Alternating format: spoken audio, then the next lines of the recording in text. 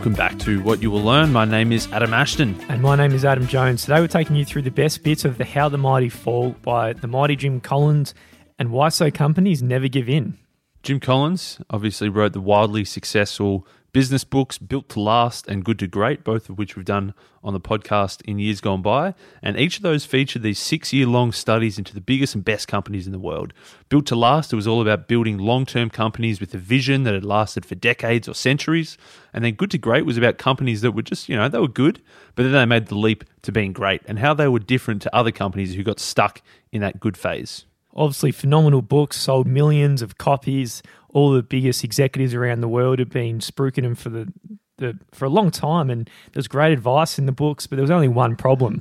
Although they were good to great and they were built to last, they were also crashed. Yeah, Probably that's right. pretty much a good majority of them crashed and failed in the end. Some of the Built to Last didn't last, and some of the Good to Great went back to good and then went to zero as well. So clearly, Jimbo was saying, what's the go here? He thought, okay, look, there's a few ways you could go about it. You capitulate and go to the Bahamas and just hide and take your money and give up. That's right. But Jimbo thought, you know what? Let's have a look into maybe why did these ones crash in the first place. He said that it didn't invalidate his initial research because the things that made them great and made them last were true, but they just stopped doing them and they crashed as a result. But also at the same time, when you've written two of the biggest and best business books of all time, and then all of a sudden these companies are gone, you thought, okay, well, we better do something about this and I better have another look. Well, he did a mighty reframe, didn't he? And he said, how did they fall? And because I buy into it here. I do believe him. It doesn't invalidate his books at all. They just did a few things that led them up to failure. So that's the question. How did they go from great and then how did they end up falling and going to zero? That's right. And I guess as a bit of a story, him and his wife, Joanne, they were on a run in 2002. They were doing an intense run known as the Electric Pass outside Aspen, Colorado. It starts at an altitude of 9,800 feet, finishes at 13,000 feet. So it's a wild run and a wild climb. And about halfway, Jim was struggling. He slowed down to a walk. He'd finished his jog. He couldn't handle it much more. But his wife, Joanne, she was just powering ahead. She was still going strong and basically disappeared up the hill in front of him. But then when he got to a clearing, he could see that she was kind of bent over. She was she'd got pretty sweaty. She was pretty hot, which you'd kind of expect from somebody who was running. But she'd still really dominated him in that run. And he thought, man, this is a powerful, powerful woman. And she's got me covered, that's for sure. She certainly did. But only 2 months later, they received a whopping diagnosis that led to a double mastectomy. So she had breast cancer that day when she was powering her way up the hill. So it led to a bit of a paradox here because the image of looking healthy and being able to run right up the mountain and being sick at the same time, that's really the metaphor he's using for the collapsed companies. That's right. He says that the metaphor of this institutional decline is much like a disease. It's pretty hard to detect early on. If you do detect it, it's easy to cure in the early phases. But then later on, it becomes more and more obvious that there's some underlying disease or sickness there. But by that point, it's going to be pretty hard to cure. So it's kind of like a bit of unfortunate that it's hard to detect early, but by the time you do detect it, it might be too late. Every institution is vulnerable to collapse. It doesn't matter how great you are. No matter how much you've achieved, how much you've killed it in the past, no matter how far you've gone, no matter how much power you've garnered, how much money you've got, you're always going to be vulnerable to decline. And there's no law of nature that the most powerful people who are on the top can't be whacked down to the bottom because anyone can fall and most eventually do. Back in 1989, when Jim Collins and his colleague Jerry Porras started their Built to Last book, their 6-year study, they selected Motorola as one of the most visionary companies in the world. They'd lasted for decades, gone through a couple of family generations, and they built up this massive success, hell of a lot of money, and they'd built all the way up from $5 billion in annual revenue to $27 billion in annual revenue in just a decade. And so Jim and Jerry thought, this is a fantastic company. They've lasted forever. They're killing it. Let's put them in our book. But, and a pretty big but, by the mid-90s, their magnificent run of success, where they'd gone from $5 billion annual revenues to $27 billion per annum in just a decade. So there's a lot of cash coming through. They actually contributed to a cultural shift from that humility from their early days, which actually turned into arrogance in the mid-1990s. So that's really what killed him, was that shift from humility to arrogance. In 1995, they were gearing up to launch the StarTAC cell phone, which at the time they were claiming was the smartest cell phone in the world, obviously before actual smartphones. This was smartest in a relative sense. It had this sleek clamshell design. It was the first of its kind. There was just one problem, was that this StarTAC, it was built on analog technology, which was great. It was working well at the time. But really, every wireless mobile carrier in the world was starting the shift from analog to digital. So how did Motorola respond? There was like this shift emerging.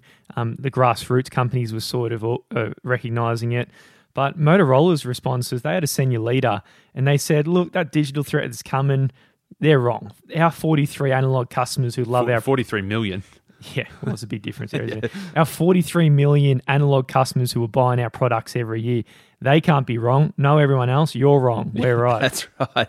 I said, no, let's not look to the future. Let's stay in the past, because analog seems to be where it's at. And Motorola then tried to strong arm like some of their partners. So Bell Atlantic, they sell the phones, and Motorola said, you know what? If you want to sell this is going to be the biggest and best phone the whole world has ever seen. Everybody's going to want them. If you want to sell it, then you've got to play by our rules. They said that in your stores, 75% of the phones that you sell have to be Motorola phones, which is this is ridiculous if you think about it. And you also have to say you have to really promote this Motorola StarTAC pretty hard. Put it at the front of the store, put it on all the end caps, put it in all the best spots, and really pump it up, because this is going to be massive. Well, the executives at Bell, they must have heard this Motorola executive and thought, this person's a bit of a bloody wanker.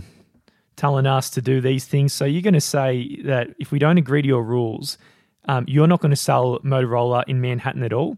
Like Perplex, right? Because they basically owned them all, yeah. They own the stores in New York City. And Motorola, they still tried to remain tough in this negotiation, but they ultimately conceded. That's right. They kind of had to play by the real rules, not by their own rules.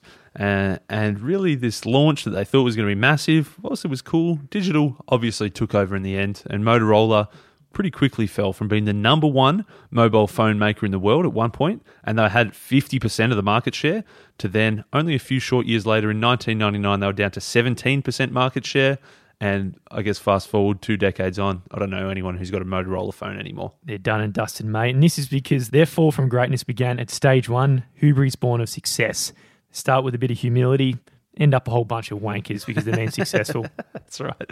Dating all the way back to ancient Greece, this concept of hubris, it was defined by excessive pride that brings down the hero. Everyone knows about Icarus, who had his wax wings, but with a bit of hubris, flew a bit too close to the sun, and those wings melted off and he came crashing back down to Earth. That's pretty much what happened to Motorola. They came crashing and crashing hard. In 2001, they still had 147,000 employees, but by 2003, just a year and a half later, almost 60,000 jobs were gone in those couple of years. So we're talking, what's that percentage was? Like more than a third, like 40% of their workforce getting wiped out within just a few short years thanks to their hubris. Their bloody hubris. Collins, through all his research, he noticed that the best leaders he studied were the ones that never presumed they've reached the ultimate understanding of the factors that brought them success. Motorola, they were the opposite. They thought they knew exactly what was going on in their business and they had it all figured out. Because for one thing, the ones who were building and into a great company, they retain this sort of irrational fear, that this idea that perhaps their success stems from a lot of about its luck and fortune and these lucky circumstances that have fell in place for them to be successful. It's interesting. Well, if you think about it, there's two approaches. You get really, really successful. There's two ways you can look at it. One way is to kind of discount your own success and just say, we might have been lucky. We're in the right place at the right time. We're kind of living off the momentum that had been built up. And maybe there wasn't a whole lot of competition. And if you're thinking about that, you're going to constantly and obsessively think about how can you improve? How can you be stronger? How can you get better? And how can you just keep going until that good luck runs out? Because I guess the downside of that approach is that if you're wrong and you actually got successful because you were good, then that's a good thing, because you're going to be trying to get better constantly. You're going to be trying to build up, be more disciplined, and eventually get better. Compare that with the second approach. Let's say you suppose your success is because you were so smart and your superior qualities, and you're telling yourselves, hey, we deserve our six pickets. We're so good. We're so smart. We're so innovative. We're so amazing. You're patting yourself on the back the whole time here. Downside here, if you're wrong, is quite different, because let's say if you were lucky at the very start You're not going to be finding all the new ways to innovate and be very prepared for when things go bad, because one day you might wake up to discover some sort of vulnerabilities before it's too late. Yeah, that's right. If you've got that hubris that you just think you're amazing, then when things turn, you're going to realize, actually, shit, we're not that amazing after all. So like inquisitive scientists, the best corporate leaders remain students of their work. They're relentlessly asking questions, and they've got what he calls an incurable compulsion into their brains of just thinking, why did we get like this? What have we done that's caused this? How can we get better? And if you're constantly digging to find the reasons for your success and constantly trying to innovate and find new ways that you can be successful in the future, then you're going to be in a much better place than just thinking, I'm amazing, I've done so well, this is just going to continue on forever. Here we're going to sit on the doctor's chair and pull out the markers for your diagnosis if they're a company in stage 1. And it's going to relate to a few of Colo's earlier books. You're going to feel like your success is entitled with a bit of arrogance, and this is where you think your success is deserved rather than fortuitous, as we were saying.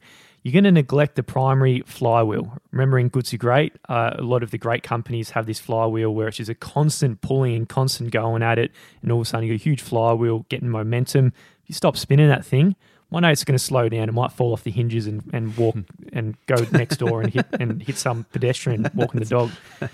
You decline in your learning orientation. So perhaps the growth mindset, you lose that and you move into the fixed mindset, which is pretty similar to the other element, is where you're discounting the role of luck, as we were saying before.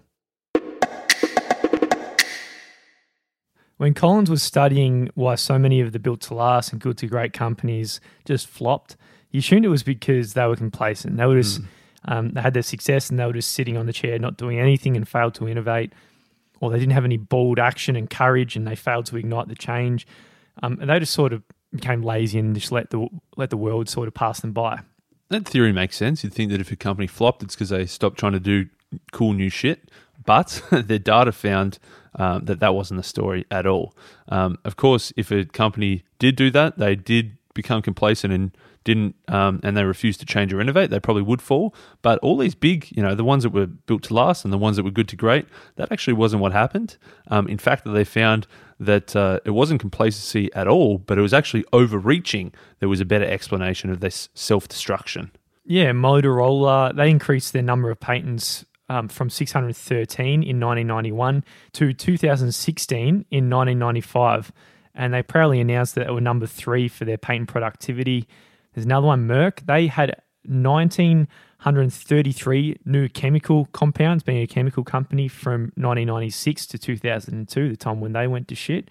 And in 1999, HP launched its Invent campaign and nearly doubled its patent applications in 2 years, but it just went through it and spiraled down to crap as well through their stage 4. So stage 2 of decline is the undisciplined pursuit of more. Yeah, so we've seen that it wasn't complacency, but it was this undisciplined pursuit of more that really sent these ones down the gurgler. And probably a really good example is Rubbermaid.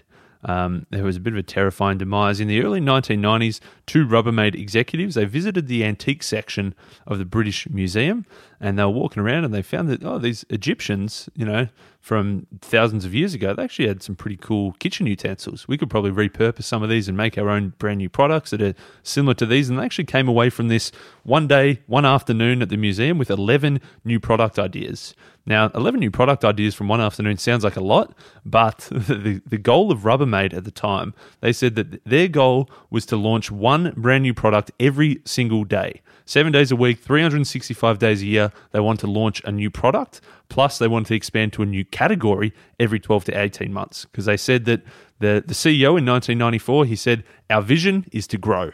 No, it makes intuitive sense, especially with a lot of books we've read. Adam Grant would approve of that one.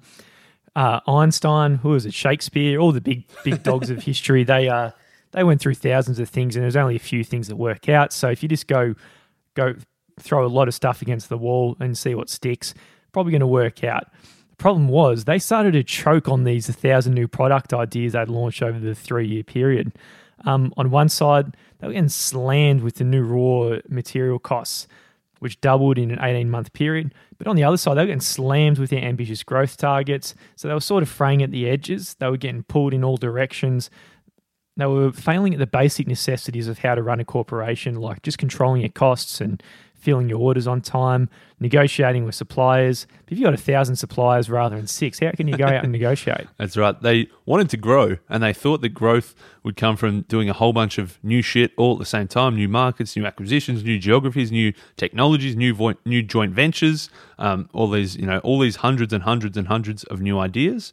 But then it all came crashing down, and they actually reported their first loss in the fourth quarter of 1995, their first loss in decades.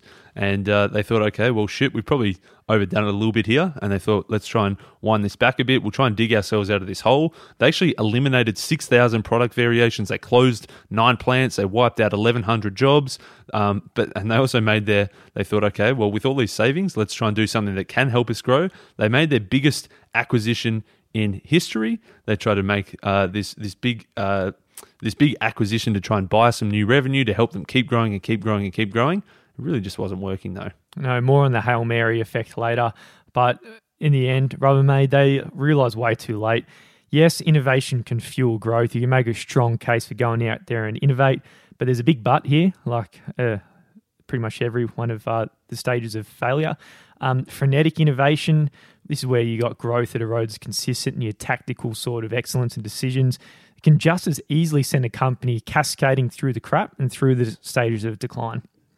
So some of those legendary companies that were in Built to Last that suddenly accidentally found themselves in How the Mighty Fall, they started out with a very different pursuit. So they started out, their initial founders had these noble purposes far beyond just making money. So George Merck II, he passionately sought to preserve and improve human life. Paul Galvin of Motorola, he was obsessed with the idea of continuous renewal through unleashing human creativity. Bill Hewlett and Dave Packard from HP, they believed that it was their existence was to make technical contributions, and then profit was kind of only just the means to keep them achieving that goal of technical contributions.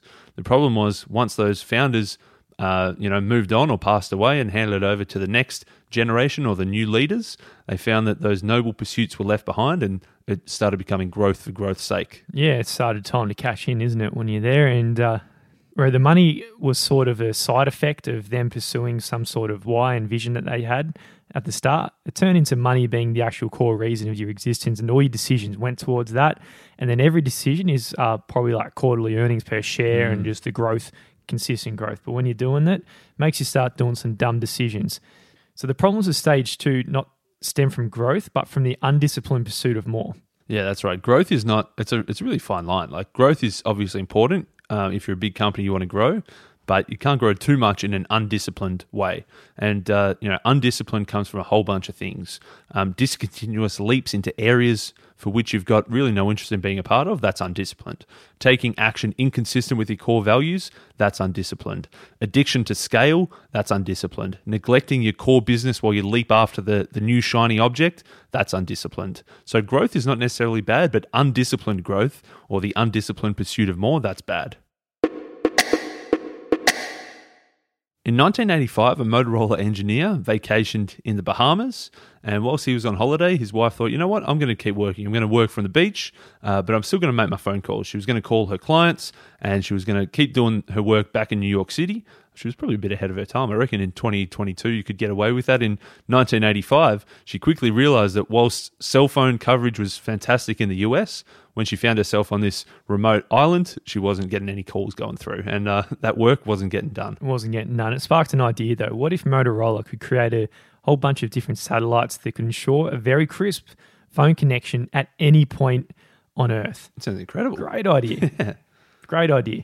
So they thought, this is all right. This is our next big target. It's our next big bet. We want to make this anywhere on Earth connection available to people with this bold new venture we're going to put together called Iridium. And because it was such an awesome idea and they thought, well, we can be the first ones to do this, they kind of went all in. They pumped in $537 million worth of cash into this new venture. They also guaranteed a $750 million loan into Iridium. They guaranteed that against the Motorola company themselves. And so after a little bit of, this initially, it wasn't really a small test. It wasn't really a small bet. It wasn't really a lean startup, you might say. It was very much a big bet. They thought, this is the thing and this is where we're headed. It's a lot of cash. There's a lot of cash put into it here, but it's not even the huge issue there, because that came a bit later down the track after they made their bet and their decisions down the track. Because in 1996, there was a decision point. Things weren't doing very well at this stage, and they had to make the call. Do we double down or do we just cut our losses and not fall for the sunk costs effect? Yeah, in 1985, when they first had that idea, and there wasn't really much good coverage, then it sounded like a great idea. But by 1996, coverage around the world was actually pretty decent. So kind of the use case had kind of eroded. And in 1996, the next step to really get this happening was to launch 66 satellites into space to get this grid up and running. Now, that's not really a cheap experiment anymore. That's a pretty serious decision to launch 66 satellites into space. Yeah, you're throwing a bit of a Hail Mary in that sense. It wasn't just expensive for them as a company, it was pretty expensive as a bloody consumer because it cost you $3,000 US. And there's a big bulky bloody headset to carry around. On top of that, it costs $3 to $7 a minute to make calls. So Motorola's revenues, they've gone up 5 times from $5 billion to $27 billion a year at this point, as was saying in the first stage of decline. So they thought they were so good. They probably had that bit of hubris, like I was saying. They were a bit blind to the facts, thinking that everything they touched turned to gold. Yeah, so they thought, you know what, we can get this thing off the ground, quite literally. They get those satellites up off the ground. But there was kind of this mounting evidence that it was going to be a big flop. But they were very blind to this. They said, you know what, the upside is more than the risk. There's not really much risk. They were really blind to the risk. They denied the risk. And of course, a year later in 1998, Iridium, they defaulted on a $1.5 billion loan. They filed for bankruptcy. And then in Motorola's 1999 annual report, there was just a small little line item down the bottom that just said, we've lost $2 billion in Iridium. And that was Motorola down the gurgler as well. Oh, yes. Well, that hubris born of success at the start says, we're going to kill it, anything we do. And undisciplined pursuit of more. We're going to make huge bets to make some big cash. And then number 3, you're going to deny the risk and peril in these huge bets and things aren't going to go well. But luckily, there are some companies who do it the right way. One of them is a company called Texas Instruments, who are a similar sized company with a revolutionary idea, but did it in a whole entirely different way. Yeah, in the 1970s, an engineer had this idea for a product that could help kids learn to spell.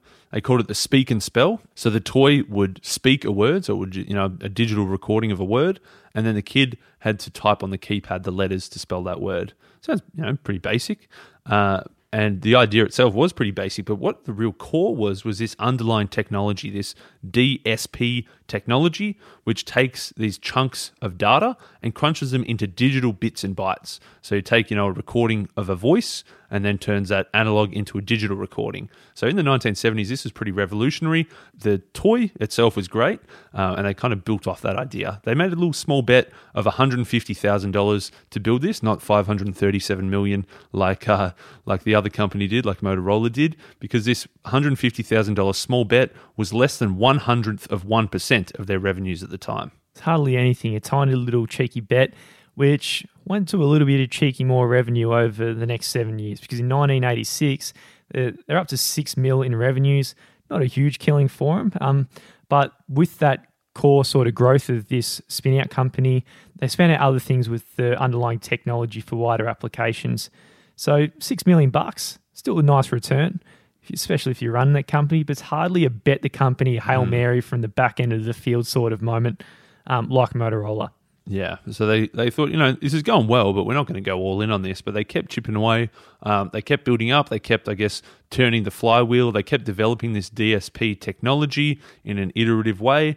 And it wasn't until 1997, so almost 2 decades after they'd first started this off, that Nokia said, you know what, this DSP thing that you guys have done, this is pretty awesome. Can you guys put a DSP chip into 20 million of our mobile phones? And then that was, okay, then like, okay, here we go. This is the actual moment. And it turns out that over the next couple of years, they'd actually claimed half. So they had 50% market share of the DSP chip market, which added up to $4 billion for their company. Yeah, so it started out very small things. So the good companies who do it right, the great companies, that what they do is they experiment with a lot of little things. A lot of the things don't really pan out in the end, but some of them, like it did for Texas Instruments, it can turn into something big, and it can actually end up being one of the core parts of your business, like a mini little flywheel. You got your big flywheel, you got these little mini flywheels spinning all around the company.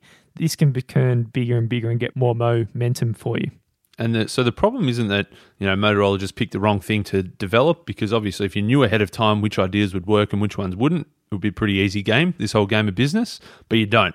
So the great companies, they're the ones who experiment with a lot of little things and build up, and they actually acknowledge the risks along the way. Motorola, they were denying the risks. Everybody was saying, guys, this thing is not working, it's not working, it's not working. There's risks everywhere, it's not going to work. But they said, you know what? We're Motorola, we're the kings, we can do whatever, and just went for it anyway. Whereas TI, the whole way along, they knew that there were risks, so they built it up slowly. Yeah, quite recently I was watching a General Motors CEO talk about someone asked them about the AI technology, and she answered, look, we've got the best AI technology out there of all the other car markets, and we've got the best electric car and everything like that. And everyone watching was just like, no, you don't. Like, what are you on about? And for her, obviously, they got their core business of being internal combustion engines and a little bit blind to the risks and the perils. So I guess time's going to tell what happens in that sense. But it's probably common to all companies where they're just denying the risks because they've been so successful in the past. So far, we've descended down the mountain through 3 stages of decline. Stage 1 was Uber is born of success. 2 was undisciplined pursuit of more. Stage 3, at this point, denial of risk and peril. Now, stage 4 begins when an organisation begins to sort of react to this downturn. They think, shit, things are starting to go pretty bad. What's going on here? You sort of lurch for a silver bullet. That's right. Stage 4 is grasping for salvation. And that can take a whole range of possible forms. It might be betting big on some unproven technology. It might be pinning your hopes on an untested strategy. It might be relying on the success of some splashy, fancy new product. You might be seeking some game-changing acquisition. Game-changing probably would come up in all those company reports saying how good they're going to be right now. It might be gambling on some kind of image makeover. It might be hiring consultants. It might be bringing some savior CEO. It might be everyone talking about a revolution that's coming just around the corner. There's all these silver bullets, all this grasping for salvation of thinking, okay, we're in trouble, but we're going to turn it around and we're just going to keep grasping and keep hoping. Yeah, of the company that went very poorly, there's a few examples here. Circuit City, for example, they had their homegrown CEO. They got rid of him, this guy, and they got a hotshot one from Best Buy who'd been there just for 18 months. And as soon as he came in, fired 3,000 of most of the most experienced staff because they were too highly paid, he thought. And within 2 years, they hired Goldman Sachs, pinning their hopes on a bit of a buyout at this stage. But that all didn't go very well. But 2 years later, after these big bets, Circuit City went for bankruptcy. Yeah, they ticked off a few on that list there, a few grasping. They brought in a new hotshot CEO. They tried to cost cut by firing a whole bunch of staff. They then brought in consultants and they tried to sell. And then all these little silver bullets didn't pay off and they ended up carking it. Scott Paper was another one. Not Scott Pape, the barefoot investor, but Scott Paper, a paper company. They brought in some expensive strategy consultants and they wanted to have this revolutionary company culture transformation. And they effectively told all this stuff. Here's the culture. Here's basically our Scott Paper Bible. You got to follow our company Bible. You got to basically get religious about the Bible or you're going to get shown the door. A lot of people got shown the door. They thought this revolutionary culture change was going to save them, but it didn't. AIMS, like a lot of companies, just churned through CEOs, hiring and firing, getting through 3 different ones in 2.5 years. That's a lot to go through. Yeah. Each new CEO they brought in, of course, came and said, all right, I've got the answer, everyone. Everyone just hang around here and they just pitch their big idea to the board, the new program and the new fundamental transformation. But each really had a tiny little crack at it and you got shown the arse before they could put it into fruition because it's probably going to be crap anyway. That's right. So the kicker is that you might think that grasping for salvation is the only rational thing to do. You've gone through the first 3 stages of decline. You're in trouble. You can sense that things aren't going so well. So you're grasping for salvation. You're looking for the savior. You're looking for the silver bullet. You don't want to die a slow and painful death. You're confronting the inevitable reality and you're trying to do something radical to change your destiny. But the problem is that it's kind of that grasping, that desperation. When you're on the verge of death, it actually accelerates your death. Jim learned this when he was pretty young because when he was 14 years old, he started learning to rock climb. He remembers one day he was very terrified because he was 100 feet up in the air, overhanging a rock face, and he was trying to figure out how to grapple through it. But unexpectedly, the anchor gear sort of shifted a little bit. And he's thinking, shit, like he's not that experienced here. And instinctively, he lurched to grab the rock in front of him. But in doing so, he let go of his handbrake, the hand you meant to have for your control for your downward descent. And this quick reaction in fear when he was trying to save himself actually increased his danger and caused a lot of the issues. because he could have free fallen straight to the bottom and died if he hadn't catched the lip of the rock wall, he thought. Right. Luckily, he had his instructor sort of like with a little guide safety rope sort of thing to cover him. But if he wasn't there, we wouldn't be reading Jim's book today. That's right. It's a good metaphor, isn't it? That something bad happens, you panic, you reach out and grab, but really you're letting go of safety and just trying to cling to hope. But that's actually what's that's increasing the risk and increasing the danger. So often when we find ourselves in trouble, when we find ourselves on the cusp of falling out, survival instinct and our fear, it leads us to lurch and grasp and grab for the silver bullets. And we're thinking that this reactive behavior is going to save us, but it actually kind of is contrary to survival. It actually makes us much worse off. It's very hard to do. And I think one of the biggest things is, like, think of the CEO's role when they come into this company, or if they're there already. If they know things are going to go bad, there's two ways you can go about it. You can kind of sit there and not do a Hail Mary silver bullet thing. But if you do the silver bullet and things go to turn to shit, at least you can say to the board and hang on to a bit of a reputation. Say, look, everyone, I went for it. I gave the biggest shot. I had a crack at something new. There was transformation that was going to save us. Didn't work out. Please forgive me. But that actual thing was much worse than, the action bias? What's the intervention bias? I think comes up in a few books, where the actual intervention does make things worse. Yeah, the thing that you want to do in those moments where you realize that you're kind of slipping or you're falling is you need to slow down. You need to take calm, deliberate action. You've got to look back to your flywheel. You've got to look back to your core values and like quite carefully and consciously decide what you do next, rather than just reactively grabbing and grasping. But of course, if you're sitting back on your hands and analyzing your core values and looking to the flywheel and you don't really do anything, and then the ship hits the iceberg, if you're the CEO, you're in a bit of strife. It's much better to be the captain who's doing everything they can to try to turn the ship around and say, guys, I tried, it didn't work, but you can't blame me. I did everything I could. So stage 4 is where they grasp for salvation, and in doing so, they're making things a lot worse and they're accelerating their decline.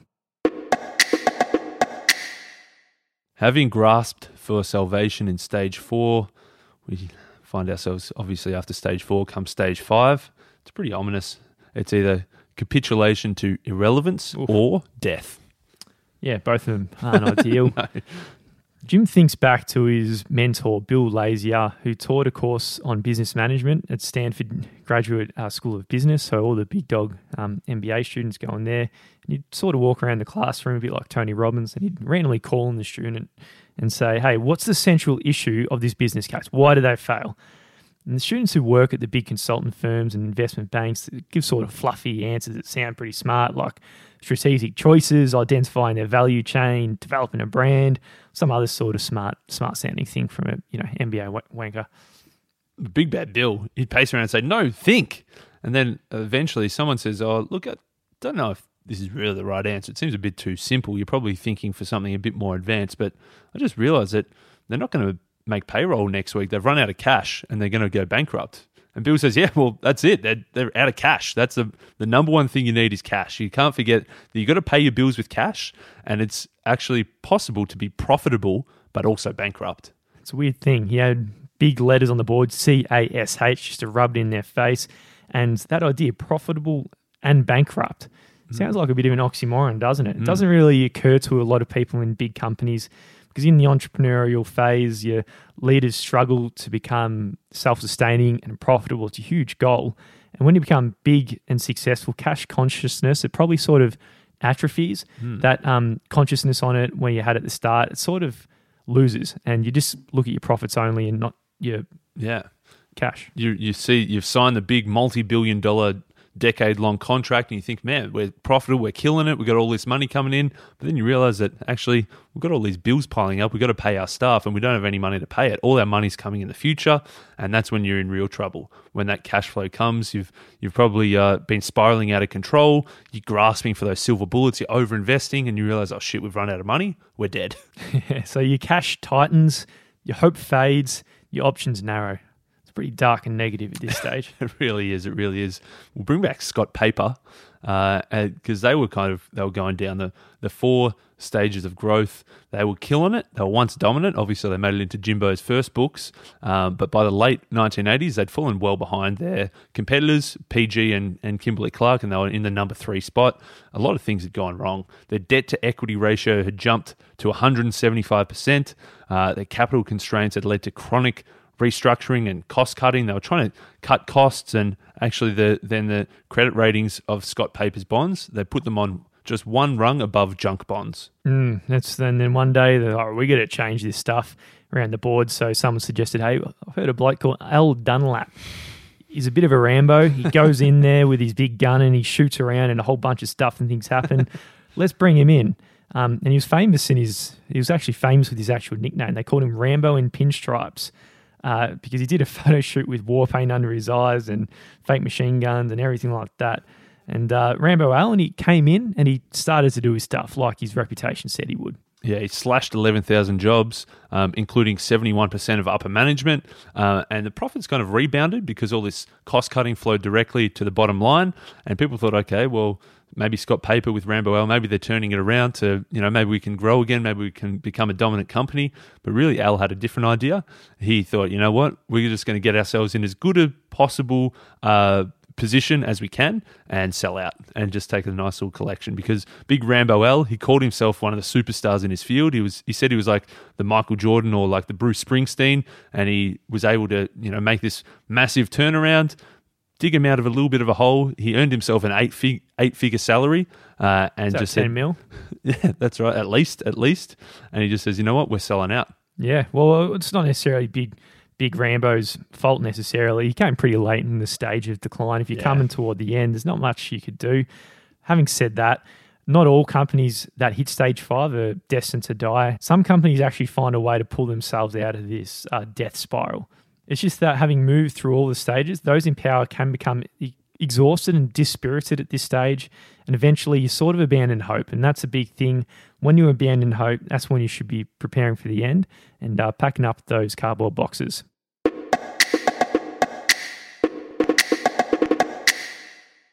So as he said way back at the start, if you can detect decline before it's too late, if you can pick up your stages of decline in stage 1, it's going to be easy to turn it around. If you go all the way down to stage 5, it's going to become very obvious that you've got some kind of institutional disease. But by that stage, it's going to be very hard to dig yourself out. That's when you start bringing in Rambo Al to say, mate, just salvage whatever you can. Burn the village in order to save it. Let's just try and cash out what we can. But thankfully, there actually is a bit of an upside. It sounds all doom and gloom, but when you get to stage 5, there is still some hope if you keep hope. Well, there is a way you can do it, and there's some stories of people who've done it. One is Anne Mulcahy. She stepped into the Xerox offices in 2001, becoming the CEO. Things were pretty shitty at this stage. It was deep in stage 4. She took over from a different CEO, Richard Torman, and he was supposed to be the change agent. He was only been there for 13 months and nothing really changed. They come off the back of $273 million loss. Their debt-to-equity ratio cracked 900%. I think that's insane, man. Ridiculous. Moody's was saying it's their bonds are junk, and their share price had dropped 92% in only 2 years, wiping out $38 billion of value. And to cap it all off, the SEC had just launched an investigation to their books too. Mate, if I'm Anne, I'm not jumping in that company. I'd be looking At for a that new point, job. you'd be saying, all right, this ship, the Titanic, it's 90% down, or to be exact, 92% down. That's right. And it's not going to be. You'd think you'd jump off onto a lifeboat rather than going down with the ship. And but she thought, you know what? I reckon I can do this. She stepped in. She described this situation as terrifying because they had $19 billion in debt and only $100 million in cash. But she had this. She had an idol that she'd always grown up admiring, Ernest Shackleton, who against all odds, he'd rescued his men. Their ship had splintered into 1,000 pieces in Antarctic ice and it was crushing in all around them. This is in 1916 as well. But he was accompanied by his 5 crew members and he said, let's go back and get the others. And she thought, okay, I'm going to be the Shackleton of Xerox here. She thought, I'm going to step in. And she said she didn't take a weekend off for 2 years. She shut down a number of different businesses and different divisions. She cut $2.5 billion out of the Xerox cost structure. And of course, none of these decisions were easy. In fact, it was very, very difficult to make all these tough decisions, but they were kind of necessary. She was trying to do all the things she could in a calm and disciplined way in order to stave off catastrophe. Almost every week, someone around the table was going, look, come on, things are going, let's go to Chapter 11, let's go for bankruptcy. It's done. But she held firm and resisted the calls the whole time. Everyone was saying, slash your R&D budgets, you don't know what you're doing. But she, at this stage, wasn't looking for the quick Band-Aid fix or the Hail Marys or the silver bullets like everyone was expecting her to do and all the other companies do. She knew that if they had any long-term hope for the future, she needed to be very tough on her cost-cutting, but also build longer-term investments and start spinning some new flywheels around, which is going to actually which bring about new business and new profits. So while she'd cut $2.5 billion of costs, she actually increased the R&D budgets. Everybody was saying, hey, here's an easy way to save money. Just stop doing R&D and we can save all this money. But she said, no, we're not just going for the silver bullet. We're going for the long-term rebuild here. So she increased R&D. Before she stepped in 2001, the company's losses had totaled $367 million in just the last 2 years. But then just a couple of years into her reign, in 2006, Xerox posted a profit of over $1 billion in that year, and a pretty nice and healthy, strong balance sheet compared to what she stepped into. In 2008, rightly so, she was named CEO of the Year, having the guide literally very close to the Shackleton story, guiding the company through a 7-year rebuild and reclaimed its dominance, and is obviously still a strong company today. So the good news is that if you have taken a fall, whether you're in stage 1 or whether you're in stage 4 or dare say it's stage 5. Stage 5, you're done, mate, aren't you? No, stage 5, there's still a little bit of hope. Stage 4, I think. Okay, maybe stage 4. If you find yourself in stage 4, you're facing a genuine crisis. The sooner that you break the cycle of grasping for salvation, the better. So rather than, you're tumbling down that rock wall, instead of grabbing out for the rock in front of you and letting go of your rope, just keep a hand on your rope and keep calm and keep disciplined in your next actions. You can reverse course definitely in the first 3 stages. You might be able to reverse it at stage 4, but as long as you've got enough resources to get out of the cycle of grasping and have the discipline to rebuild, you can do it one step at a time.